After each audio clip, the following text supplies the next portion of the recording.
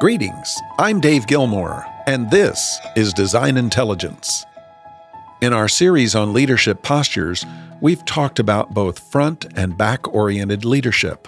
Both are viable, but both cannot always be effective. Getting stuck in one posture or the other will result in less effective outcomes, and sometimes ever negative ones. Most who operate in one or the other all the time never expect the multiple negatives that generate from the single posturing.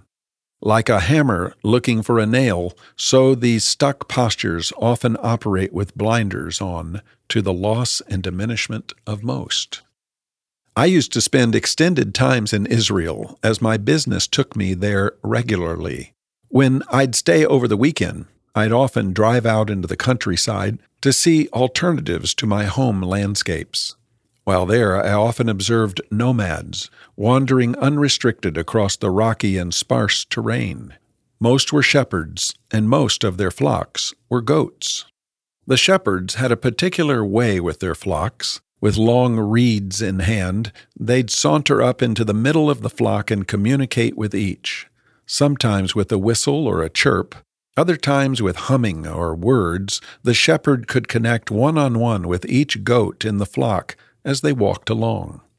As they progressed, you'd see the shepherd stride to the front, getting several yards ahead, looking outwards. Seemed he was looking for something, or maybe ensuring the right direction was being pursued, or to avoid a sudden drop.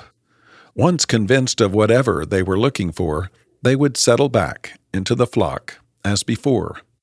Other times they would whistle, and the flock would stop, start eating the foliage, and would get a little rest. Whenever the shepherd assessed they'd had enough, he would start tickling them with his reed, and off they would go again. But this time the shepherd would lag behind to ensure all were accounted for and moving forward. Once this was completed, the shepherd would saunter forward to the middle of the flock to start their mysterious relational communication with each. It was from these observations I came to understand the middle posture of leadership. It's this posture I've adopted for the many years since. It's fluid in movement, fully aware, relationally connected, protective and motivating, accountable and measurable. Middle-postured leaders are never in a fixed posture for long. They are always on the move, from middle to front to back, and then to middle again. The authentic leader is focused on one primary thing, the care of the organization they're leading. Convinced that caring for the organization will result in a healthy outcome, these leaders invest themselves accordingly. At Design Intelligence, we hold that it's the middle leadership posture that's most sustainably successful. It's the middle leadership manner we're promoting and developing through the Design Intelligence Leadership Institute. It's where we hope you will give yourselves to as you consider leadership placements in the near and intermediate future. It's the posture we hope you will adopt for yourself as you pivot towards more meaningful relevance.